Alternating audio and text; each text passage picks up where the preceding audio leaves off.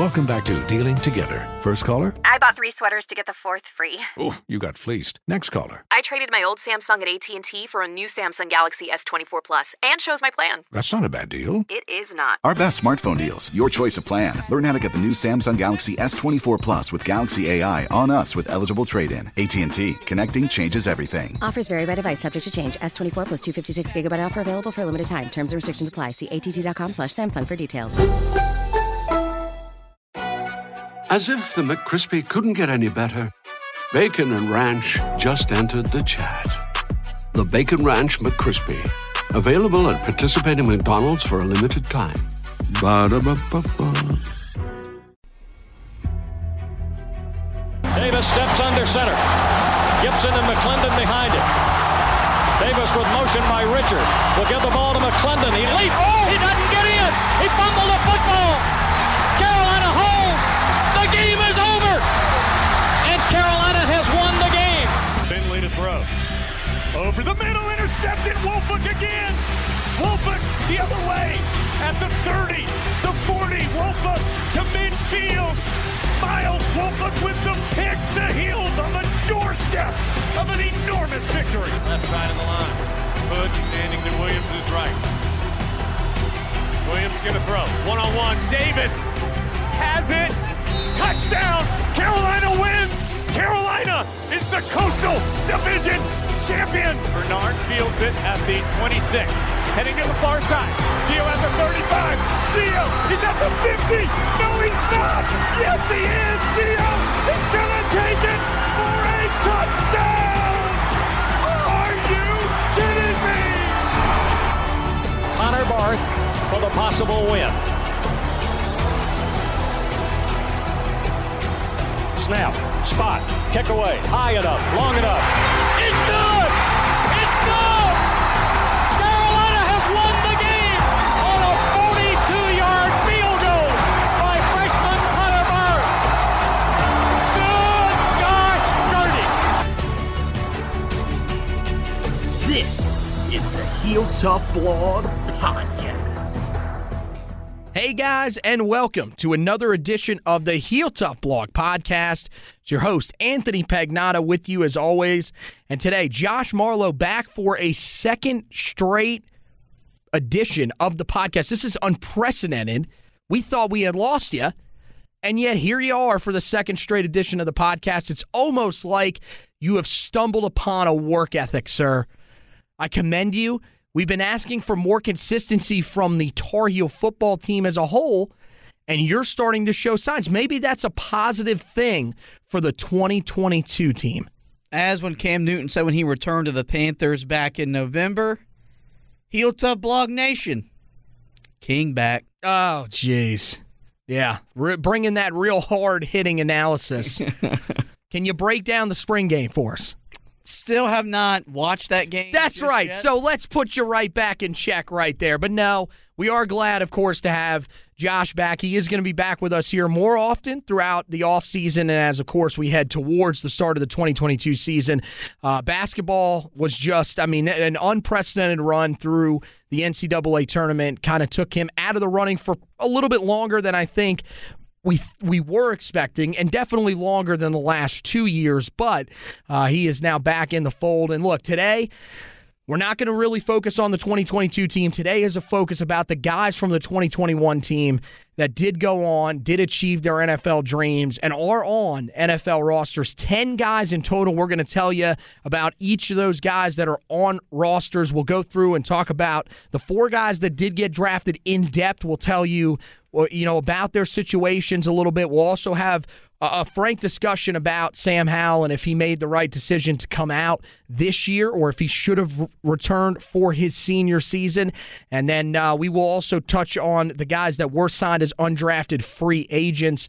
There were 6 of them, so we'll tell you about those. And then I will give you some updates with the closing notes on the way out of this edition of the podcast, where we will talk about the Tar Heels making 5 top schools lists. So we heard it from Mack Brown. We heard it even from our guest a couple of weeks ago, Tom Luginbill, that said the summer months are going to be pretty important for this recruiting class. It seems like a lot of guys are kind of taking their time. They're wanting to get a lot of these visits in at the start of the summer. That seems to be the case here, and Carolina is now starting to see some of these decisions get narrowed down. So we'll talk to you about that. But first, let's jump in. Let's talk about the NFL draft. And going in, it seemed like Sam Howell was going to be that guy that was probably going to be the first one off the board. After that, it was kind of going to be a little bit nerve-wracking to see if any of the other guys were actually going to go off the board. I think we all kind of felt pretty confident that Ty Chandler was going to go off the board, but it was neither one of those two guys that was the first one drafted. Joshua Ezeudu goes off the board in the third round, pretty early in the third round as well, with the third pick of that third round on Friday night to the New York Giants. Now, this is something that when we did the podcast edition last week, we probably would have told you, okay, this is a little shocking because at the time, before all the final mock drafts had come out from the experts, he was a guy that was kind of in that 5th to 6th round range in a lot of the mock drafts that we had looked at. Once you got to draft day, I wrote the article that I put up on the website kind of previewing the draft on Thursday night. And the more I went through it, I'm seeing third round, fourth round for Joshua Ezeudu. And I'm like, wow, his stock has really been boosted here recently.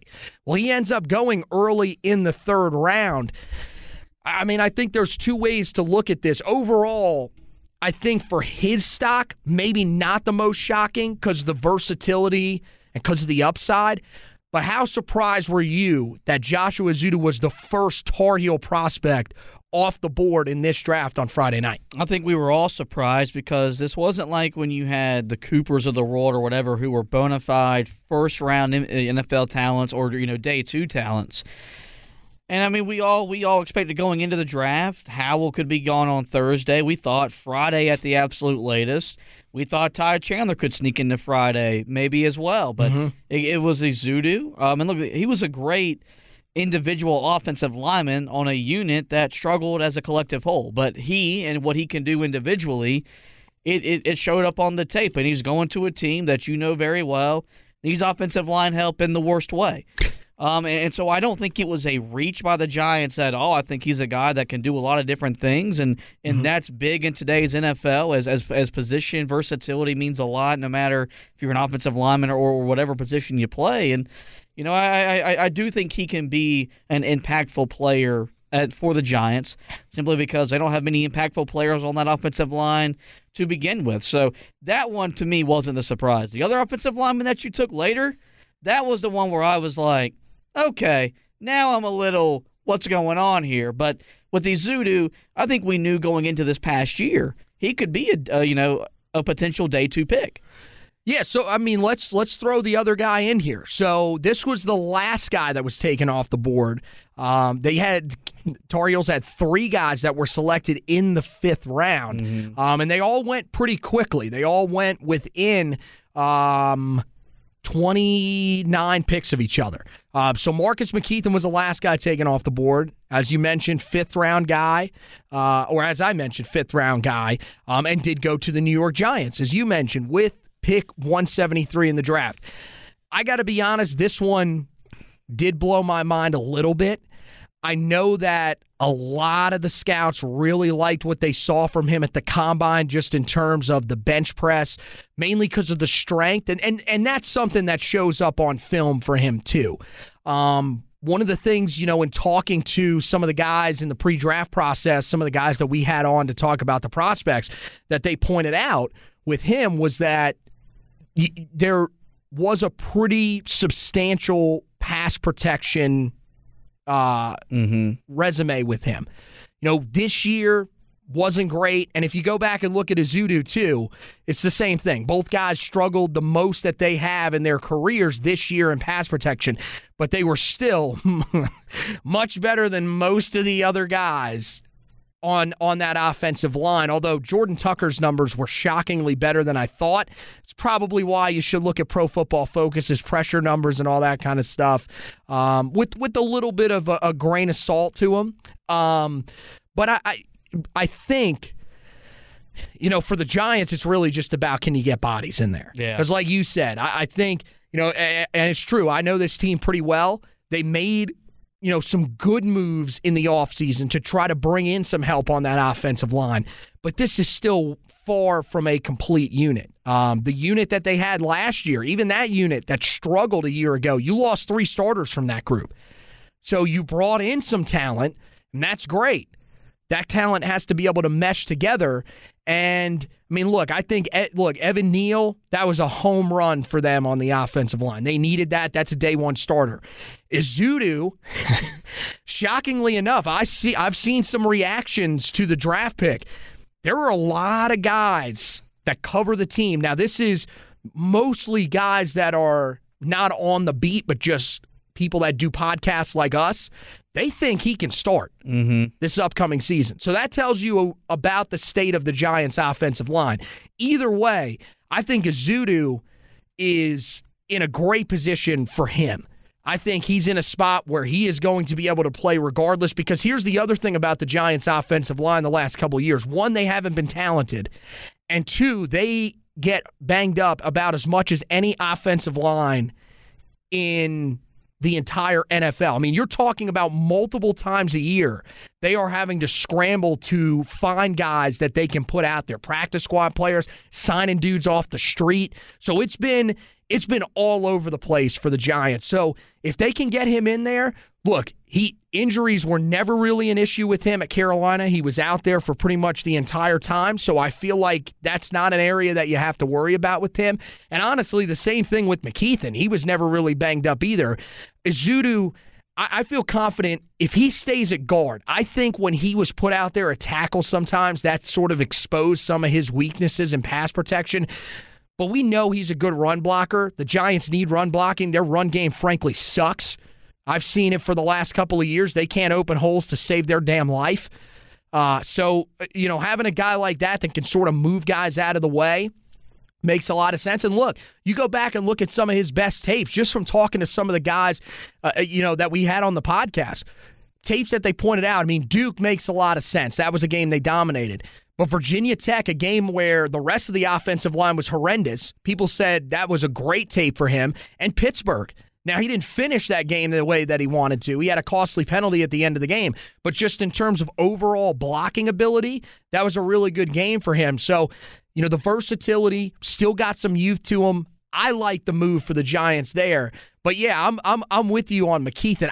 That one kind of blew my mind. But I think this is the other thing that it shows.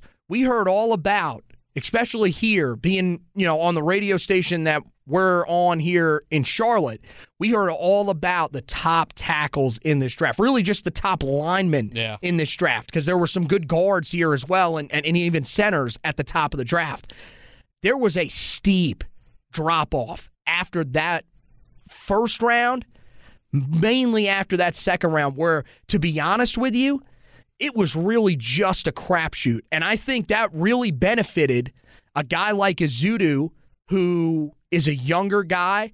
He can play multiple positions, and that seemed to be the theme. If you were watching on TV and you were hearing what Daniel Jeremiah was saying, and even over on the other channel, I didn't watch much of ESPN's coverage, but every guy that they seem to be talking about, he could play center guard. He could play guard tackle. They're looking for these versatile guys, so that's where I think Ezeudu got helped out so much. Yeah, when it comes to McKeithen, it feels like a guy that they're banking on NFL coaching could take him to the next level, because I think he's got the ability to be a really good offensive lineman. When you look at what he had in college with Stacy Searles the last couple of years, you could see that guy may have held him back. And, for you guys, because you're a divisional opponent of my Cowboys, I see y'all enough. You need talent and you need depth. And, so that was probably a big reason why, he went where he went. I feel like it was more of a reach pick at the time for the Giants to take him in the 5th round. I think he can be a backup offensive lineman in the NFL.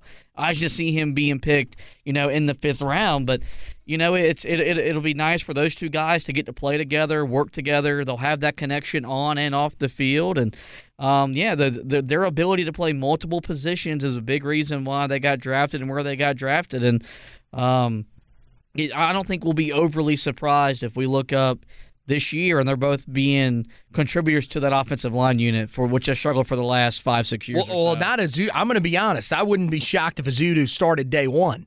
And that's probably not the most ideal situation for either side. It's ideal for the Cowboys' defensive line. Well, that makes sense. Even though, I mean, let's be honest, your defensive line has lost a lot of talent in and of itself. You did get a nice second-round pass rusher, but we'll have to see how that works out. I mean, with McKethan, the thing that I think with him, he's somewhat of a safe pick in the fact that he's not going to be terrible. He's not going to get you killed if you got to throw him out there. He's just going to not suck. I mean, he's going to be able to hold it. This is pretty much what the Giants have had on that offensive line for the last couple of years.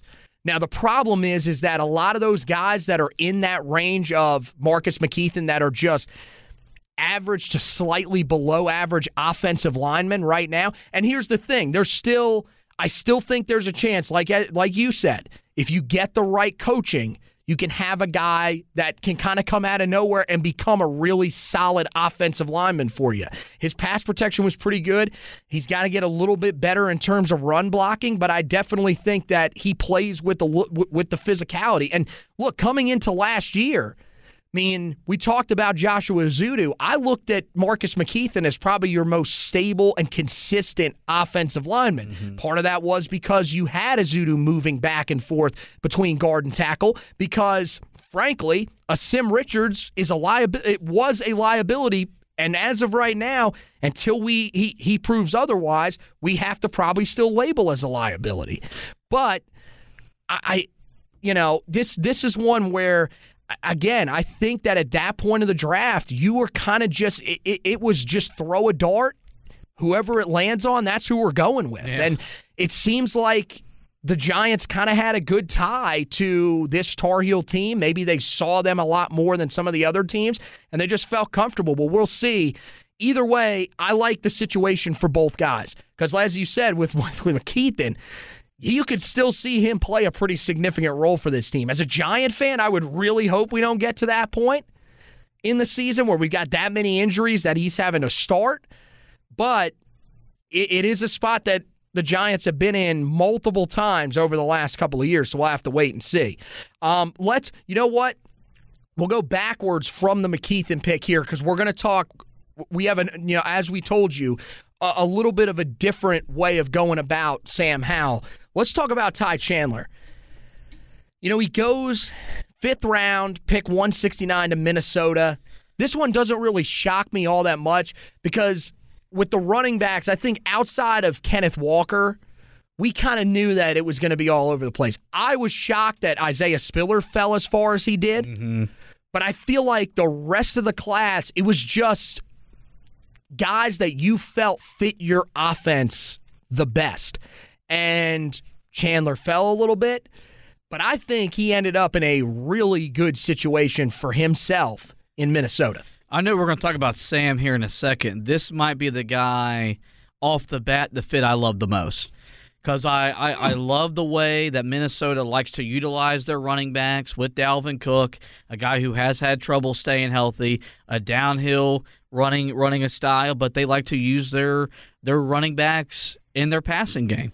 And Ty Chandler, he had this freaky stat of like the only running backs in the draft to average so many yards per carry and so many yards per reception. And I do think they're bringing in that new offensive coordinator from the Rams. So we've seen how they utilize their running backs in different ways. He's going to get creative with a guy like Chandler. And we actually turned our coverage over from NFL Network to Todd McShay, and Todd McShay was having an orgasm over talking about Chandler going there because he likes his tape. And you look at what he did at Tennessee, and then translated to Carolina, albeit with a not-so-very-good offensive line.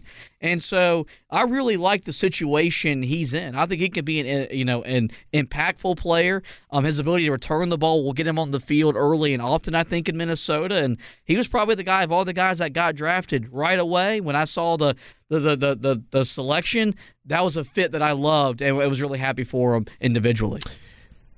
Yeah. I mean, it's right up there because I think the fit for Ezeudu is pretty solid. He's getting a new coaching staff that's coming in, so you feel like, this isn't going to be, hopefully not, the same Giants team that we saw the last couple of years. But if it is, I'm not going to complain. My thing is for him, like if you're saying the best situation, we know there's a good chance he's going to start at some point. Mm-hmm. There is a chance, I don't know. I wouldn't say good chance because Dalvin Cook literally cannot stay healthy to save his life. He always is going to have some stretch of the season where he gets banged up. But there's a chance that Ty Chandler is not a starter this year. Remember also, they have a guy that they really like there, and they've had him for a couple years in that backfield, in Alexander Mattison, who's still there. So he's a veteran, so he's got to navigate that. But I think you're right. One thing that's interesting, as you said, they're getting Kevin O'Connell, who's coming over from the Rams staff. And the thing about him is you look at how the Rams have used their running backs over the last few years. Now, granted, Cam Akers looked like heading into last year he was going to be the guy that they used the most. But the Rams have really done a good job of using multiple backs. So, yeah, I feel like this is a pretty good situation for him. And look, in the 5th round, this makes some sense because this was a pretty deep running back class. I think there were a lot of guys that were kind of similar to him, but he brings a guy that can do a lot of different things for you.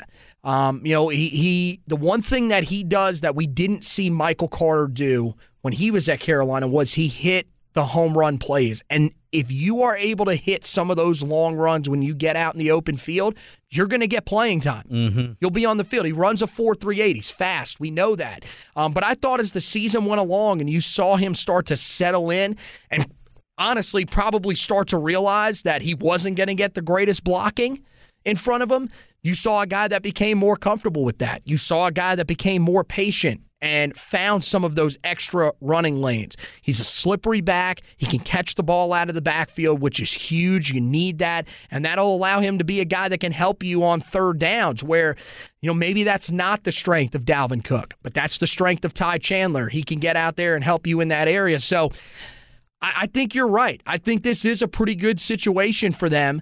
For him, and especially with a guy in Cook that has been on and off the field, you would imagine at some point this year he is going to get carries, and he's a guy that, when he gets those carries, it feels like he has a chance to sort of prove himself, put himself on the radar for, some of these teams, maybe not even the Vikings if they don't value him, to eventually whenever, he ends up getting out of there, be impactful wherever he goes on to next. But I still feel like, look, I know Madison's been there a while now. Chandler could be, he could give him a run for his money. There's no doubt in my mind about that. All right, now let's move on to the Sam Howell conversation. And this one's tough. First pick of the 5th round.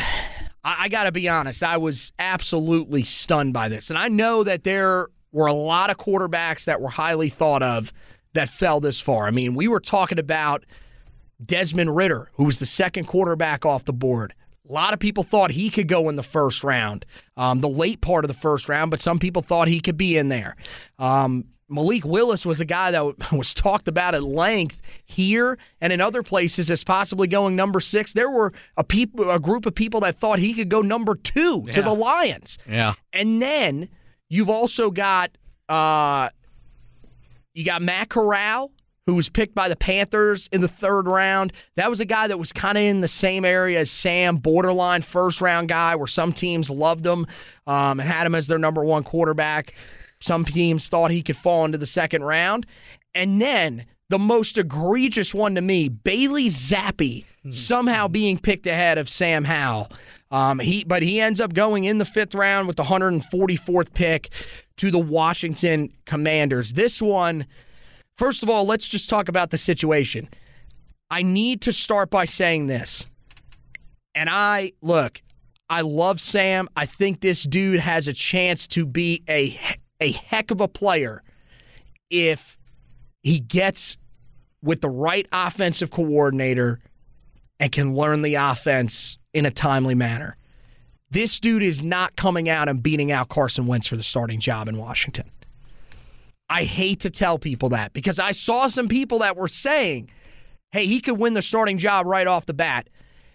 It's not going to happen because I do think he'll be playing in November. Really? Yes. That's saying something. Look, I would love to see it.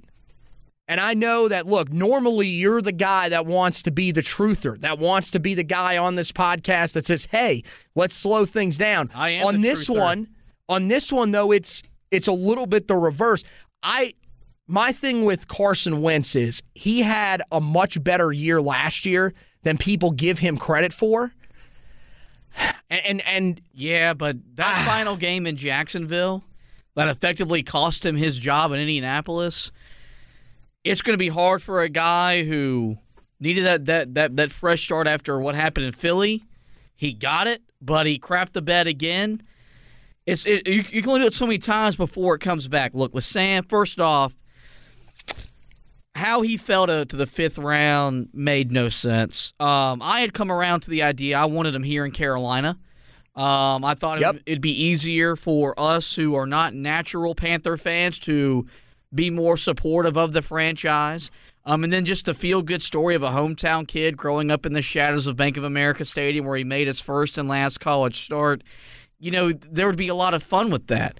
Didn't happen. Washington, when I take away the hatred I have for that organization, and I hate Washington with every... Well, thanks for taking the unbiased approach there, sir. Every fiber in my body, I do think the situation for him isn't bad. You're putting him under Ron Rivera, and Ron Rivera is still one of the most underrated coaches in the NFL. He's going to be coached. He's going to be coached hard. You're reunited with De'Ami Brown. You're reunited with Terry McLaurin. There were guys, reunited or not reunited, but you're. Oh, I was going to say, when do wait, he was on the roster. But so now you've got guys you can throw the football to. I just don't get. And look, I was the guy all along saying I don't think he was the best quarterback in the draft, and I wouldn't have taken him in the first round. And I'll stand by that. There was no reason for him to fall to the 5th round, but I do think when you take away all of the personal stuff we have with Washington, it's not a bad situation. It wasn't Minnesota that I was wanting, or Indianapolis, or Pittsburgh had they not went with a quarterback. Of course, they took Kenny Pickett, but I do think he's in a situation where, yeah, he may have to be a backup, but maybe not for long because his starter is hot or he's cold, and when he goes cold, teams like to quit on him, and I do think there'll be a situation, whether it's because Wentz is hurt, Wentz is sucking, or the Washington Commanders are sucking. He'll be playing come late November, early December, and you know, then I think we'll forget all about him falling all the way to the first pick of the 5th round. You know, I like his offensive coordinator. I think that could work out well for him and Scott Turner. My concern with where he landed is we don't know how long Ron Rivera is going to be the head coach there, because it's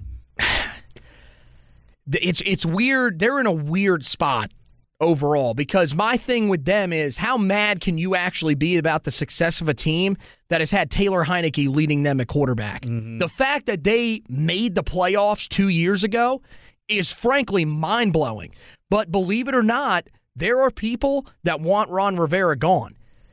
And I don't, and you have the most irrational owner in all of sports. It's the worst owner in sports right now. And that's saying a lot coming from a guy that is a New York Knicks fan whose owner is James Dolan. So this dude is irrational. Who knows what could happen if this team struggles out of the gate? That's what concerns me a little bit about this situation. The other thing is how married are they to Taylor Heineke being on this roster? Mm-hmm. Clearly they're not married to him being the starter, or they wouldn't have gone out and got Carson Wentz. But are they married to the idea of him still being on this roster? I don't know. I don't know, because rumor has it is Sam Howell is ready to take command of that backup quarterback spot. You suck. This is why you weren't on the podcast for so long. He did send out a video, and that is their little catchphrase that they say. It's time to take command. Yeah. So he did say that. That may eventually be a drop that we have to use. By the way, can my favorite players recently that are Tar Heels, can they stop getting drafted by NFC East teams that aren't the Giants? You had Ryan Switzer, who got drafted by Dallas. At least it's not Philly, because had it been Philly, I would have had a full-blown meltdown. And that looked like it was possible at one point. I got to be honest, I was mad the Giants didn't look at him in the 4th round, because I thought bringing in a guy that can compete with Daniel Jones would make a lot of sense. And I'm going to tell you right now, he could walk through the door and throw the football with his left hand, and he would be better already out of the gate than Mike Glennon, the giant dodo bird with the longest neck possibly ever. Davis Mills sees your neck. Yeah, that's a good. You know what? That's a fair point. But, I mean, look, it wasn't the best situation. We had run through the best situations. Every time that I saw Seattle's name come up there, I was like, they got to go get him. The infatuation of the front office in Seattle with Drew Lock is the stupidest thing I have ever seen in my entire life. I don't know a lot. I really, truly believe that Sam Howell right now is a better quarterback than Drew Lock. What about Drew Lock is enticing? There were just so many options that were like, and we talked through the draft on. Well, we were basically together for the whole draft. We were at a work event Thursday.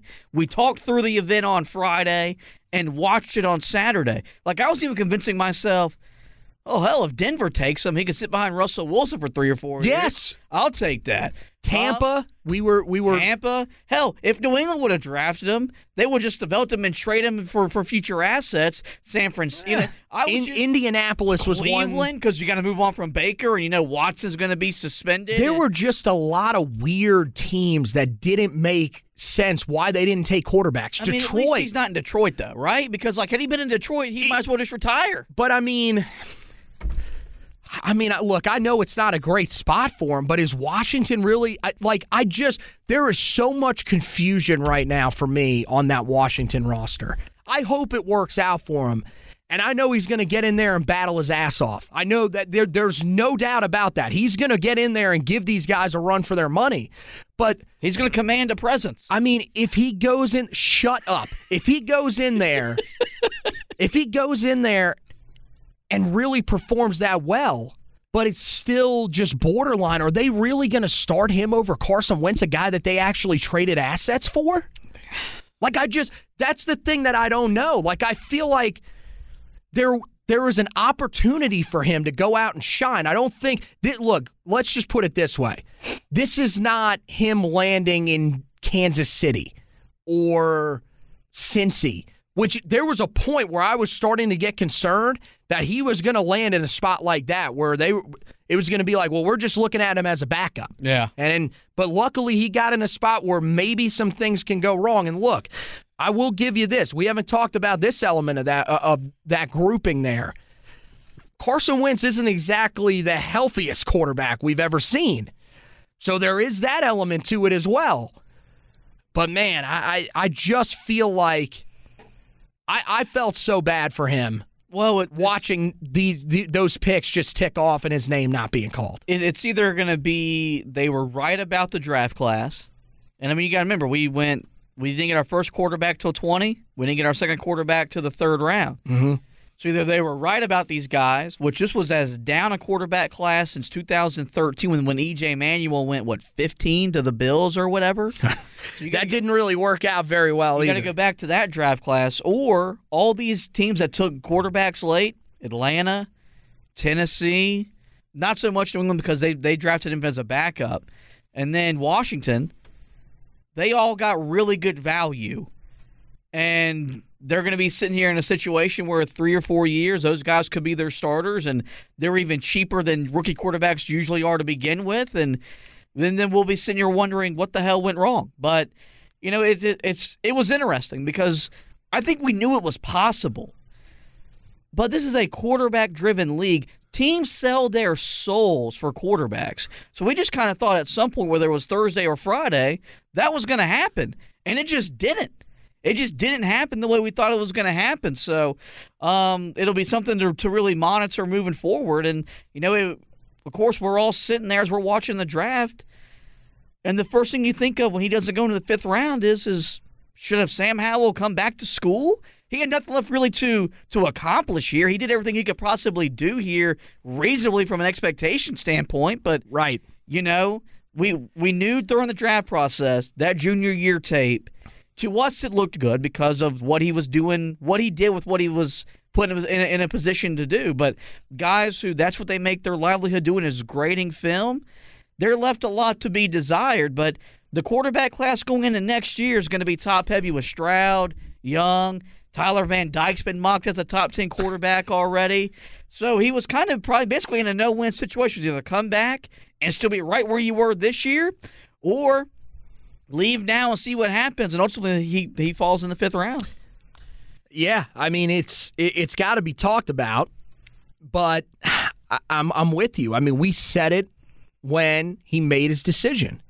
What is there really left for him to accomplish in terms of his stock? And it kind of felt like for the program, for the program, and for Mack Brown specifically in 2.0, he had to go, right? No, look, if he had told you that he was considering coming back, you would not have said, you know what, we're good. Yeah, but then our expectations would say Sam Howell's back. He's the best quarterback in program history.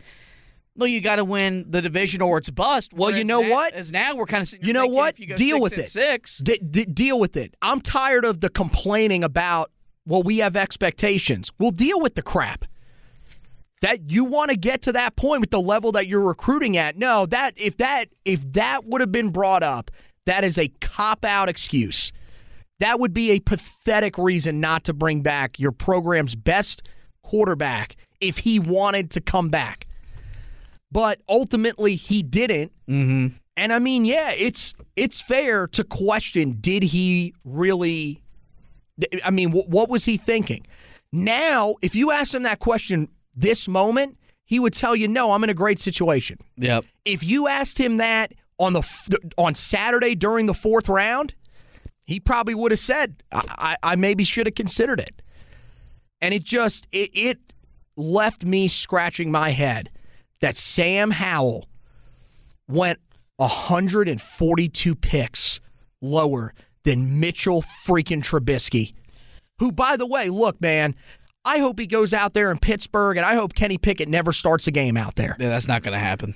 I don't think it is either, because I'm going to be honest, I don't even think Mitch Trubisky probably makes that roster. They will probably cut him to make sure that they have Kenny Pickett in the most comfortable situation anyways, which, by the way, I think that was a pathetic draft pick by the Steelers. They drafted him because he was in the same building as them. That's the only reason they drafted him. And he's got good hair. I mean, are we really going with that? I'll raise you Brock Osweiler. He had some pretty solid hair. He's a big dork. But, I mean, it's a double-edged sword because, as you said, I mean, next year's draft class, by the way, after C.J. Stroud and Bryce Young, next year's draft class may be the most confusing yet exciting quarterback class ever. Because I've seen Tyler Van Dyke, I've seen some people in the weirdest of mock drafts, DJU all of a sudden jumping back up there. I've seen Anthony Richardson from Florida. That one wasn't trending as much the other day when they released, because why would you not release your way too early 2023 mock drafts right after the draft concludes? It only makes sense, right? You don't choose the grind chooses you. I've seen Will Levis up there. I've seen Devin Leary, which is laughable to me. Come on. If Sam Howell went in the 5th round, Devin Leary ain't going higher than him. I don't see that happening. I mean, there's so many different guys that have been thrown into that conversation that, you know, who knows what ends up happening. So for him, where would he stack up? Like I said before, you know, the draft, or no, maybe it was when we were watching the draft. I said, look, if he had come back, you lose that upside element. A guy that was in, you know, that was at the college level. The good thing for him is he's had 3 years of starting experience. That was another reason why it just blew my mind that he fell as far as he did. A guy that has that much experience, we've heard how important that really is. And then you draft Bailey Zappi, over him, okay, whatever. But I don't really know what to tell you. It's just, it is a situation that is really sucky for him because we thought there was absolutely, I didn't think there was any way that he made it out of the second day. Yeah, no. I had seen some people mocking him early in that third round, and I'm going to be honest, I thought even that was a little crazy. And somehow this guy that last year was seen as a top 10 pick in those same stupid early mock drafts that mean nothing is a guy that goes to the 5th round of the draft. Last thing that I did want to mention real quick, speaking of those early mock drafts, Josh Downs has appeared in the top 10 in some of those. Yeah, he has. I mean, how confident are we feeling about that? I think he could still be a pretty early pick.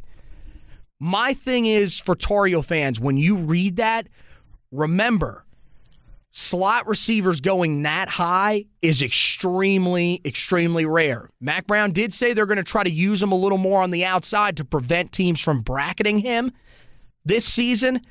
But until that actually happens, I feel it's going to be a little bit tough to see him going in the top 10 as a slot receiver. Yeah, I mean, if he goes top 10 as a slot receiver, that's more impressive than what you've done putting Lawrence Taylor high in the draft, Peppers, Mitch Trubisky. But the biggest thing is that there's talent in Chapel Hill. Mm-hmm. We're back to putting dudes in the NFL. We tied with Virginia Tech for the most drafted players by a school in the conference.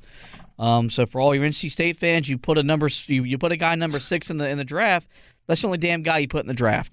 So we I heard they develop talent better than us, though, right? So it'll be interesting. But with Sam, he's just got to go in there, take the bulls by the horns and see what has to offer. And I do think at one point or another he will be commanding the locker room as the quarterback of the Commanders.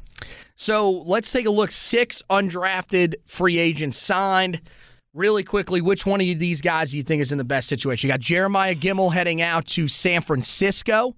He's also going to be joined by Garrett Walston out there in the tight end room. Kyler McMichael goes to Tampa. Tamon Fox with the New York Giants.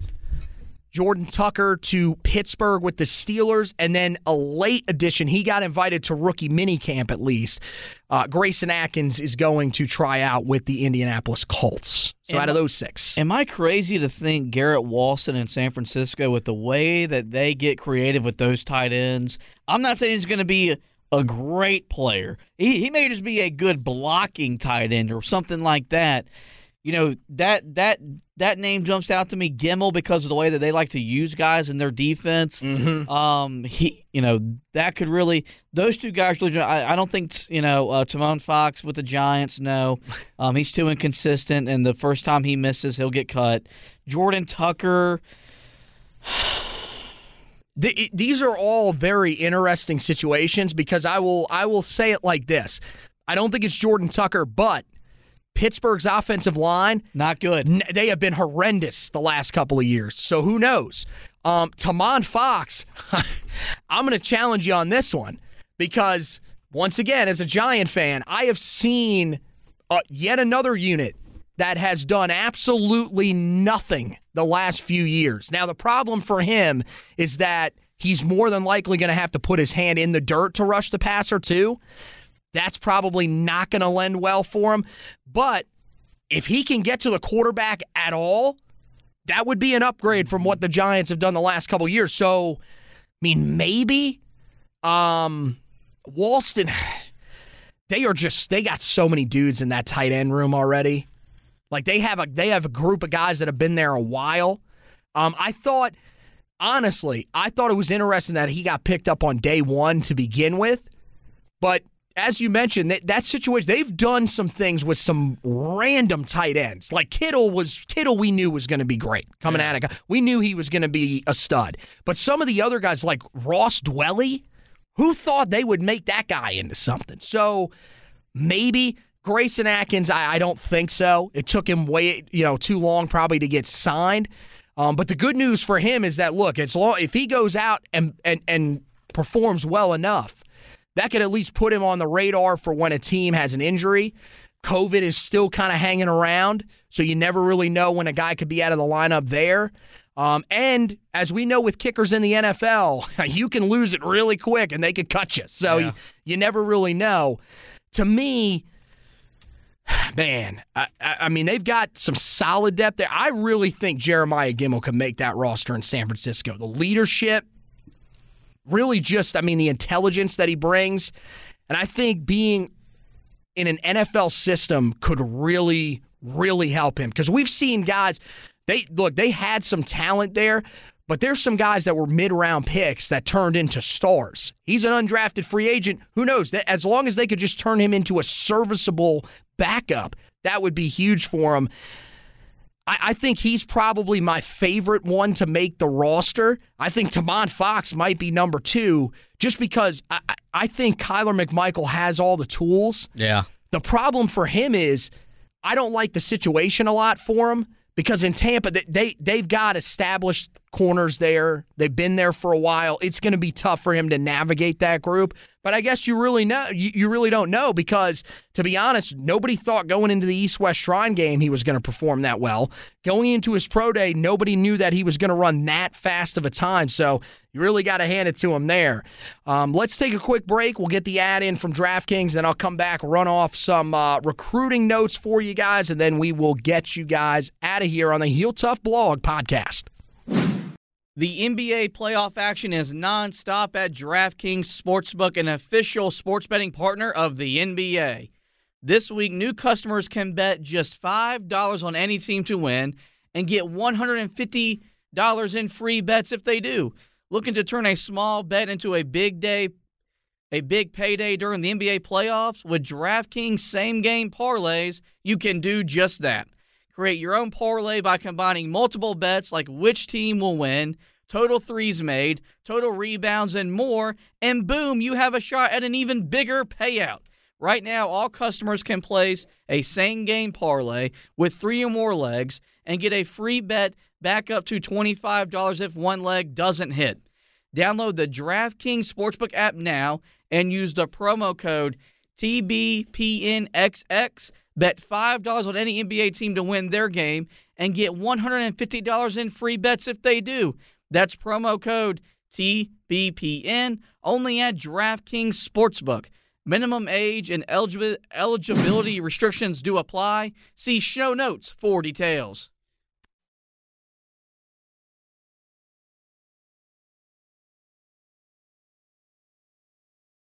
All right, hope you guys are taking great advantage of all of that. As I mentioned, we are going to run through some closing notes here. I'm going to do this one by myself. Josh is going to sit this one out here. I'm just going to run through some of the guys that the Tar Heels made the final list for. Final 4 for Marquis Anderson. He narrowed that down just the other day. The 4-star interior offensive lineman. Carolina on there along with Clemson, LSU, and South Carolina. So 2 in-state teams for the Roebuck, South Carolina native out of Dorman High School. LSU, a team that's in there. That one's pretty interesting. And, of course, Carolina. The interesting thing with Carolina is his teammate, DJ Geth, who is the son of a former Tar Heel basketball player, Ed Geth. Those two are pretty close. So who knows? I mean, if Geth was to commit to Carolina, that could have some sort of pull for Marquis Anderson. But I think ultimately it probably is going to come down to that trio of teams close to him. It's going to be Clemson, South Carolina. Clemson's really right around the corner from him. South Carolina is the team that it feels like a lot of people are pretty confident in at this point. And then it feels like the Tar Heels are kind of just lingering right there, hanging around. So that'll be an interesting one to keep an eye on down the stretch. Carolina also in the final 5 for 3-star cornerback Caleb Koss. This is a 2-sport athlete. Carolina, I believe, is also recruiting him on the baseball side of things. but he's a 3-star corner on the football side of things from Sandy Creek High School in Tyrone, Georgia. The Tar Heels are in there. You also got in-state Georgia Tech, and then Mississippi State and Pittsburgh, two really interesting teams from outside of the state, and then Central Florida. Of course, Georgia Tech's going to be a threat here. In-state team, he's right around the Atlanta area. But this is an area where Carolina is starting to frequent in this class. That's one of the big areas that it feels like if they are going to do damage, they've got to do their damage in the state of Georgia, with the state of North Carolina and Virginia not being as loaded as it's been in the last couple of years. So definitely worth keeping an eye on moving forward. It seems like the Tar Heels are in a pretty solid spot with him. Another guy from the state of Georgia that the Tar Heels probably feel pretty confident with where they're at is 3-star interior offensive lineman Robert Grigsby. He narrowed his list down to 6. Carolina there along with Mississippi State, Ole Miss, and Vanderbilt out of the SEC. Vandy's been around for a while. Mississippi State, Ole Miss, kind of new to it. You got NC State, who's been lingering there. He did take a visit when he did come up and visit Carolina as well. So we'll see how big of a threat NC State is. It doesn't feel like they're as big of a threat in this recruitment as some of the other in-state guys that Carolina is seeking out. And then, of course, he does also have Central Florida in there. So 2 guys that have narrowed down their list that have the AAC team coached by Gus Malzahn in their Final 5. Carolina probably feels pretty confident here. This one's still a little bit cloudy at this point, but one of the teams that was in it early for him, another, again, guy that's from the state of Georgia at a North Cobb High School in Kennesaw, Georgia, which is, of course, right outside of Atlanta, was Georgia Tech. They are noticeably absent here, so that is a big thing for Carolina. Carolina also in another top 6. This one, 3-star defensive tackle Rodney Laura. This one's kind of flown under the radar. He was a guy that was offered but wasn't really kind of as popularized as some of the other ones. He's one of the lower-ranked guys on the board right now out of Woodbury Forest High School in Woodbury Forest, Virginia. But look, Carolina's on there. He's got Indiana, Michigan, Rutgers, Virginia, and Virginia Tech. So this is a guy that's got a pretty good offer sheet for a guy that's not really ranked all that high. But again, this is really all about the state of Virginia. Carolina needs to continue to establish that strong pipeline there and really just sustain it at this point. They really established it over the last 2 years. Now it's about sustaining it and moving it forward, because this class may not be strong, but the next class in 2024 is probably set up to be one of the best in the nation again. So this could be a key one for Carolina just to continue that along, especially if they are to miss on some of the other big names, including another defensive lineman that had Carolina in his final schools list, Joel Starlings, who also comes from the state of Virginia in Richmond. So we'll see what Laura ultimately does. Carolina could end up taking him on and could take on multiple defensive linemen in this class as well out of the state of Virginia. It'll be interesting to keep an eye on that. And then the final list that Carolina made, this one the most recent, they did make the Final 5 for 3-star cornerback Shelton Lewis out of Stockbridge High School in Stockbridge, Georgia. So a lot of Georgia guys starting to narrow down their list, and Carolina is on a lot of those. They're in there along with Arkansas, who, of course, is recruiting very, very well with the success that they've had over the last couple of years. Boston College, Pittsburgh, and Vanderbilt. So those defensive backs, Carolina doing some battling with Pittsburgh. I think that's one of the guys, one of the teams that could be a factor here. But again, noticeably absent in this one are the 2 teams from the state of Georgia. So Carolina is going to be close in proximity for a lot of these guys, and we'll see if that ends up paying off as Carolina looks to hit that state pretty hard. It looks like Charlton Warren having a big influence on that state already out of the gate. So that's going to wrap it up for this edition of the podcast. Make sure you head over to the website. We were just talking about the guys that Carolina made, the top schools list for here recently. We're going to go back about a month and show you some of the list that you may have missed when we've been focusing on the NFL draft, while we were focusing a little bit earlier in the month on what was going on the hardwood. But we'll run you through all that, kind of update you where Carolina is at, which of these top schools lists they have made, and who is closing in in on the decision. We'll have that article up later this week. Of course, go back and check out a little bit more of an in-depth breakdown on where some of the guys that were drafted landed and their situations that they're in. We also talk a little bit about the guys that landed undrafted free agent contracts. We tell you about their situations and go a little more in depth to tell you why we think they have a chance to make the roster or why it could be tough to navigate. And then, of course, we do have some stuff that you can go back and check out from spring camp as you sort of look towards the start of fall camp, which will be here sooner than you imagine. We will have all that stuff for you when that rolls around early in August. But right now, still in the offseason, recruiting is taking the main stage, and Carolina trying to scramble and put together a pretty solid 2023 class that right now is struggling a little bit out of the gate because of the problems that they had on the field in 2021. On the basketball side of things, we've had you covered with everything that's been going on with the transfer portal. Carolina has had some significant guys that have entered. Mainly Kerwin Walton was the guy that I think most people were wondering about. Maybe caught some people off guard following his announcement that he was pursuing an NBA career or was at least going through that process.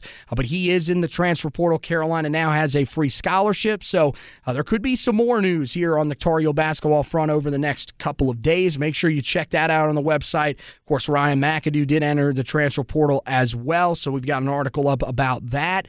Carolina, before you know it, they will be back getting ready for an extremely important season, one that is being deemed Redemption Tour Part 2 after the return of Armando Bacot.